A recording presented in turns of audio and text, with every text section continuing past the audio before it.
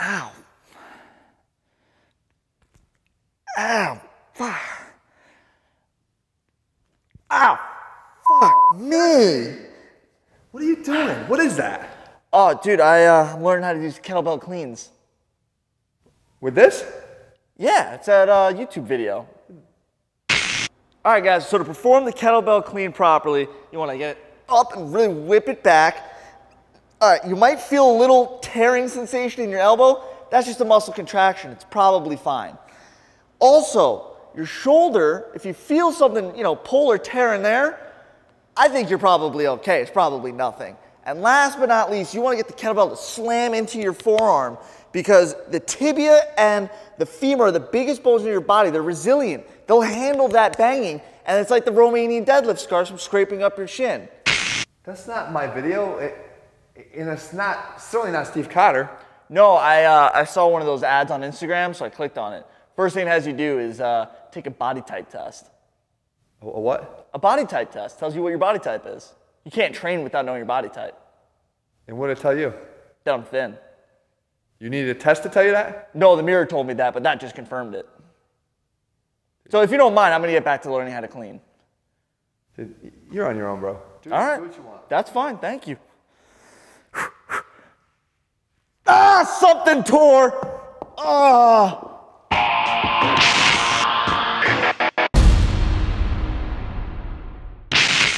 What's up, guys? Jeff Cavaliere, AthleteX.com. That is not how you kettlebell clean. And, okay, all right, it's a joke. It's a joke. Jesse, you're okay, aren't you? Yes, I'm very much okay. Okay, good. You guys, another telling sign that that was an absolute joke is Jesse would never get caught dead watching shit like that. Never, right? Absolutely not. So what we want to do, though, is we want to talk about the fact that that is a reality, that is being taught, and you need to be careful where you're going to for your information. So we can always, as we try to do here in this channel, is take something like that and at least provide a jump off for something that is going to help you and hopefully prevent something like that from happening, but even more, something that actually is happening in our elbows. It's a little less obvious, and I covered it on a video before, that bears being repeated here because it is that important. I might say that it's even my best video that I've ever done before. Back to that clean real quick. Right. When you're doing what you were doing there, okay, a few things wrong here, guys, if you didn't really know why we were joking about this. First of all, come over a little closer here. When you bring that kettlebell up in a clean, and by the way, if you haven't seen my video that I'll put up over here behind Jesse, do me a favor. Go watch any of Steve Cotter's videos on how to do kettlebell cleans or anything with a kettlebell. The guy's a master at using them. I had him speak at my live event 2 times because I believe he's the best out there when it comes to using a kettlebell.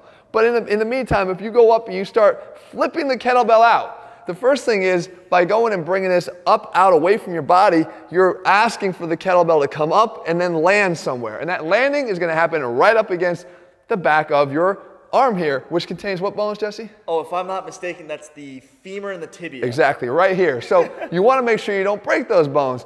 But what we actually have, guys, in our reality, is now you're getting this forced torque on the elbow. Hurts, doesn't it, Jesse? Yeah, it doesn't. Forced torque on the elbow when you're in this position here. And you could tear something in here very easily, or at the very least, give yourself elbow tendonitis. And then we've got the subscapularis that sits in here. That's an internal rotator that doesn't like all this forced ballistic external rotation here. That could also become strained.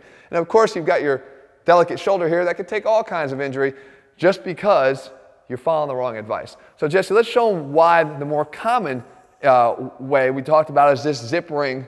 Oh, right, coming straight up. The kettlebell straight up. You keep the kettlebell closer to your body and you bring it up. Again, watch Steve's videos on how to do that and you'll get a better example of why you want to do it differently. So now, what is the other way that we actually succumb to elbow tendonitis? Where's the teaching point here? The teaching point is that, take this in, guys, because I promise you it's going to be the most helpful information. That's why I'm repeating it here.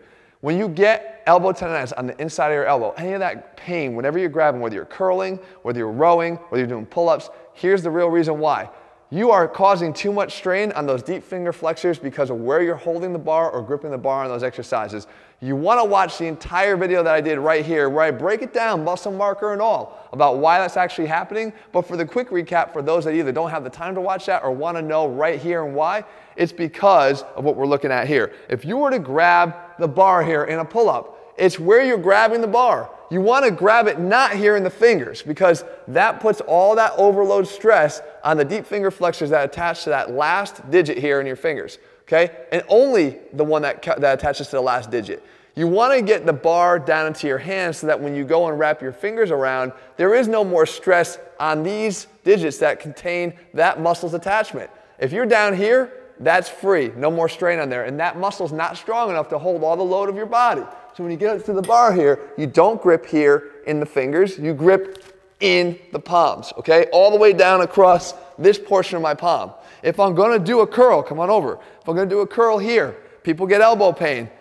Again, this is insidious. It happens, they have no idea why. It's because they do too many repetitions with the wrong placement of the bar on the grip. So you come in here, you don't grab it here in your fingers and then lift it. Over time, you're gonna get pain in through that medial elbow because the bar will start to drift down, and all this stress and load on that deep finger flexor is gonna cause that to cause pain on the inside of the elbow. So what you do is you grab here with the thumb, here with the thumb. All right, lead with your thumbs, then wrap the hands around. Now you'll see that the bar is in the meat of the hand as opposed to being in the fingers, right? And then lastly, we can even talk about any kind of rowing here. Let's say you're doing a high cable row. The same thing would happen here. If you grab here with the fingers and you pull that way, you're gonna get a lot of stress on that inside of the elbow. Do the same thing. Grab here first, reach up, wrap around that way. Now it's inside the palm of the hand, and you pull from here. I promise you, you'll never get any more elbow tendonitis. Now the other stuff, that's obvious. I hope nobody out there, at least that watches this channel, is following that advice and having that happen to them. Instead, this is the kind of stuff that creeps up on you, and this is the stuff that's important that you understand. So there you have it, guys. Hopefully another example here of it's not just what exercises you do, it's actually how you do the exercises that matter. There's nothing wrong with a kettlebell clean if you do it the right way. As a matter of fact, I guess it underscores another point.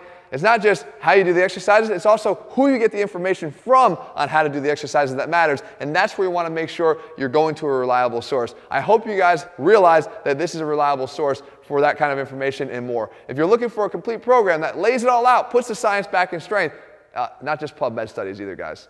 Actual science on real people.